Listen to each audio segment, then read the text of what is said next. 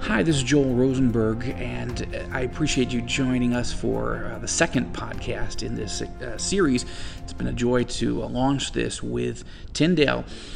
This one is about what's going on with the new election and inauguration of Iranian President Hassan Rouhani, and whether this rise of Rouhani to power suggests that war is less likely or more likely between Israel and Iran. Those of you who've been watching and tracking my blog know that I've been writing about this in recent weeks. Been interviewed recently on Fox News and the Sean Hannity Show.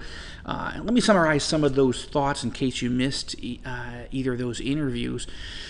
The bottom line is that the rise of Hassan Rouhani is being perceived in the Western media and by many in the White House, State Department, and other international capitals and foreign ministries as a positive development.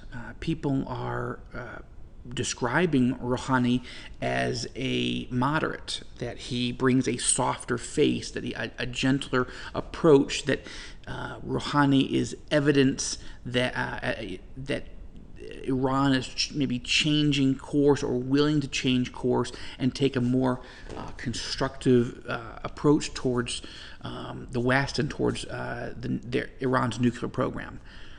Nothing could be further from the truth. The evidence suggests, not just suggests, it's conclusive entirely in the opposite direction. First of all, you have to understand where Rouhani comes from and who he is. Rouhani was one of 686 candidates that registered, applied to run for president earlier this year in Iran. Of the 686 candidates, only 8 were allowed by the Iranian government to run. Okay, and 2 of the 8 then dropped out of the race, leaving only 6.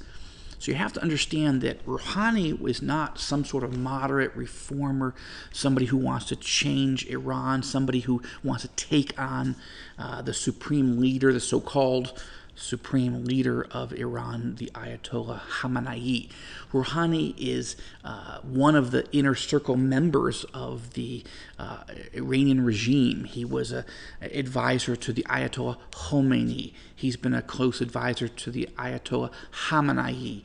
He ran the National Security Council for many years. He has been running a think tank in Iran on national security issues closely aligned to the regime. He was the chief nuclear negotiator for Iran from 2003 to 2005, and during that time, he was trying to persuade the West, and quite effectively, that Iran was was slowing down its nuclear program, that it was willing to talk, willing to negotiate, sort of mothballing its nuclear ambitions for a while.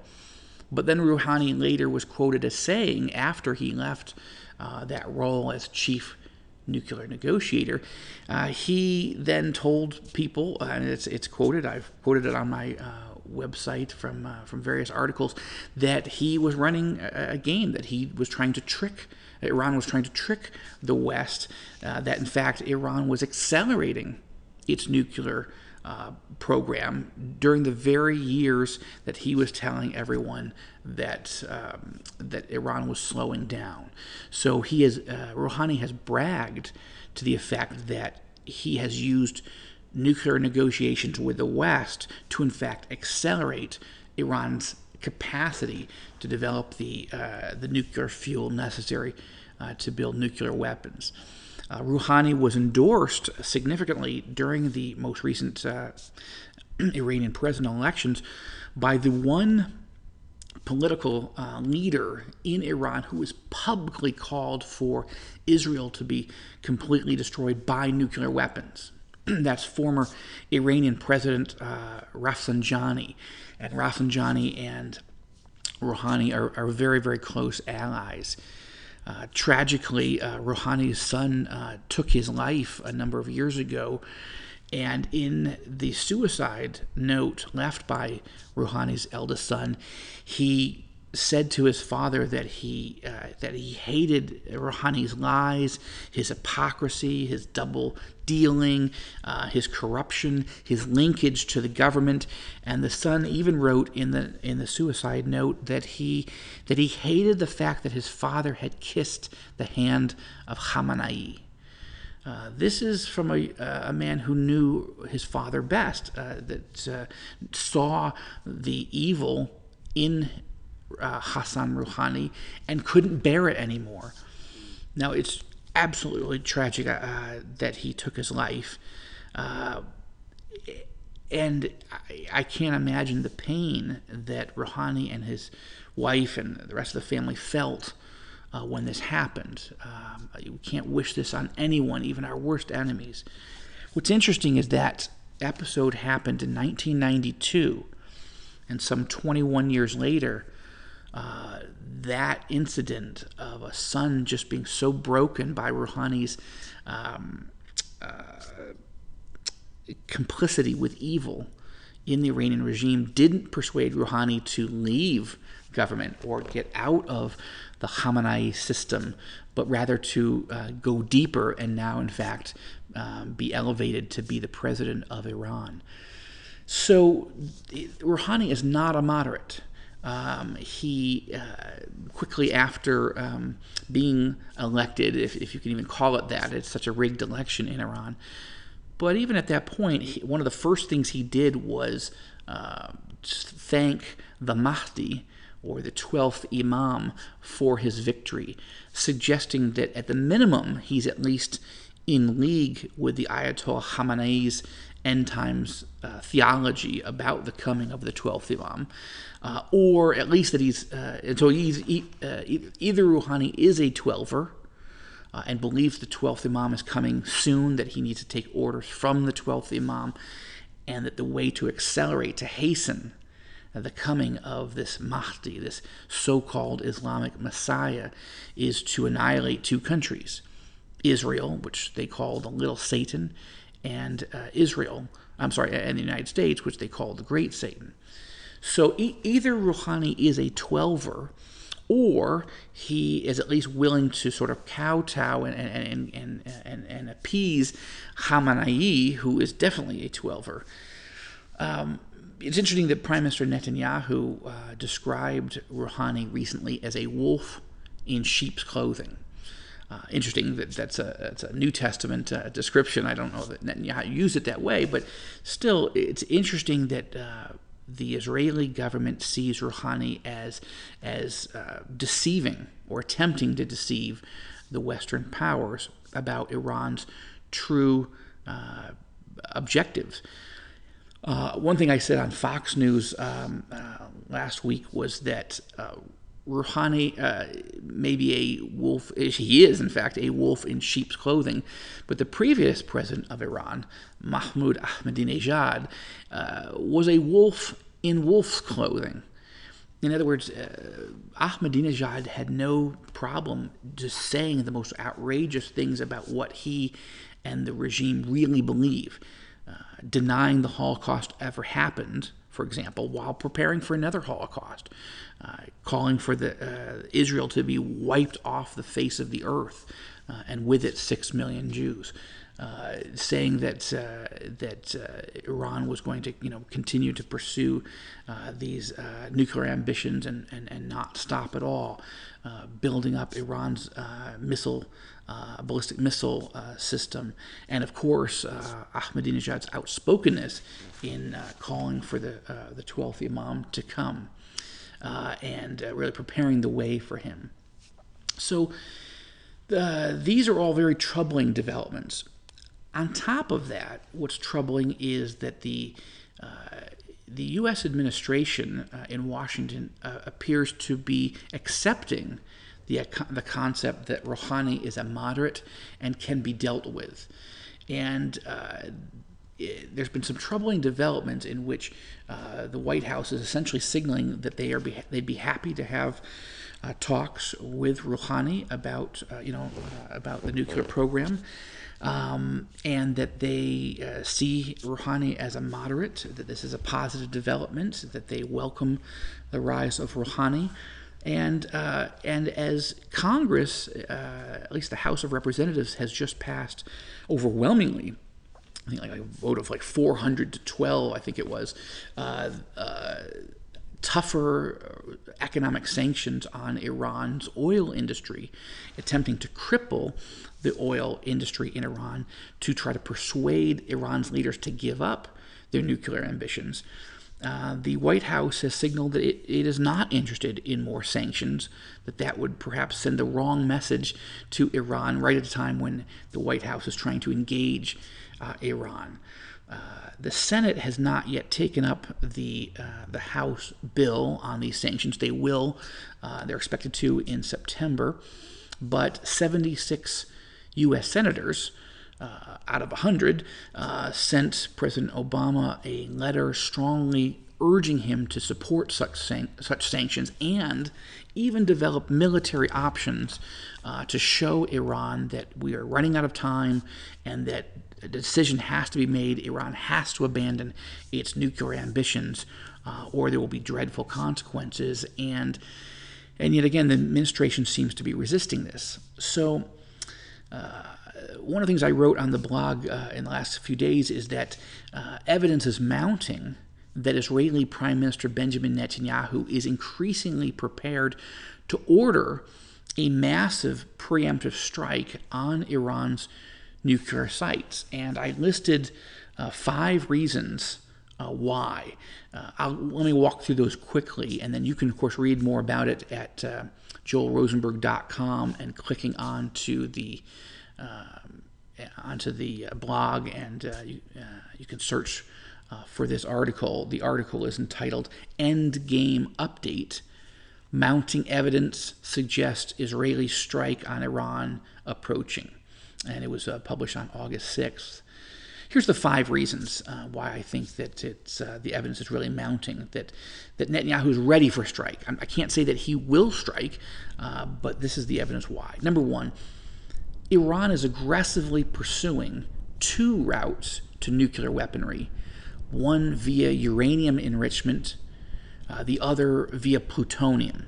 And I cite articles that give more detail in recent weeks that Iran is now aggressively pursuing these 2 routes, including a plutonium enrichment facility that could be able to produce nuclear weapons-grade material as early as next summer. Number 2, Iran is steadily approaching the red line. That is the point at which Netanyahu has said Israel would have no choice but to strike. You see, Iran is moving so aggressively and rapidly towards enriching enough uranium and plutonium to get it ready for nuclear weapons-grade fuel that they are approaching the point of no return. And this is very, very dangerous. Number 3, officials in Jerusalem do not see the Obama administration taking decisive action to prevent Iran from getting the bomb. Number 4, to the contrary, Israel sees President Obama and Secretary John Kerry weakening their resolve and opening the door to indefinite negotiations with the new Rouhani administration, which, as I said, they perceive as moderate. Let me note that this is particularly troubling because, of course, Iran wants to start talks now. In other words, we've been wanting them to talk directly and really make concessions and give up their nuclear ambitions for years. But now they're saying, oh, sure, now we're ready to talk. And Rouhani is saying, yes, just give us a few weeks as we get our team together and we'll go into negotiations. The problem, of course, is that Iran is so close to having its nuclear weapons program so ready to build not just one bomb, but an arsenal that Israel can't afford the United States and the Western powers to get sucked into this long process of negotiations. Iran has to give up its nuclear weapons program now, or from Israel's perspective, it has no more time before it would have to destroy these facilities militarily. Which leads us to point 5. Israeli military leaders believe they have the operational capabilities to destroy or at least seriously damage Iran's nuclear program, but they believe that they have a shortening window of time after which the task would be beyond Israel's capabilities. Now, those of you who've read my novel that came out earlier this year, Damascus Countdown, know that this is shaping up to be not that dissimilar from the fictional scenario that I wrote about in Damascus Countdown. And some of you who track the blog know that on July 15th, I wrote that senior Israeli officials at the highest levels were telling me on my recent trip to Israel that Iran was dangerously close to the red line and that Israel was ready to go to war. But they were waiting for any signs that the West, and specifically the United States, were going to take meaningful action. However, not only has President Obama refused to take such action, but his administration appears to be going in the opposite direction. And I think, from watching Netanyahu, knowing him, watching his team as closely as I have over these last 13 years or so, I have to say, I think they are ready to strike. I think they don't want to strike Iran. They want the U.S. to take the lead. They'd prefer war not have to happen at all, and that other ways of bringing Iran to giving up its nuclear program would suffice. But they don't see these things happening. And as you'll recall, last October, November, at the UN, Prime Minister Netanyahu said that Iran would reach the red line sometime between spring and summer 2014. Well, now we are definitely in the throes of 2013. We are definitely in the throes of summer 2013, and it's very troubling where we are now. And I can't predict. I just honestly can't whether Israel will take the decision and launch a preemptive military strike along the lines that I wrote about fictionally in Damascus Countdown, or whether other things will intervene and happen and allow that to be unnecessary. I pray war isn't necessary, and that somehow Iran is stopped from building and deploying operational nuclear warheads and weapons before it's too late. War is not inevitable, but I believe it does appear increasingly likely, especially if Israel perceives American resolve weakening in light of the Rouhani rise to power. So let us be faithful in praying for peace, but preparing for the possibility of war. The psalmist tells us in Psalm 122, verse 6, pray for the peace of Jerusalem, and we need to do that more than ever. I'm Joel Rosenberg. Thank you for listening to this podcast. God bless you.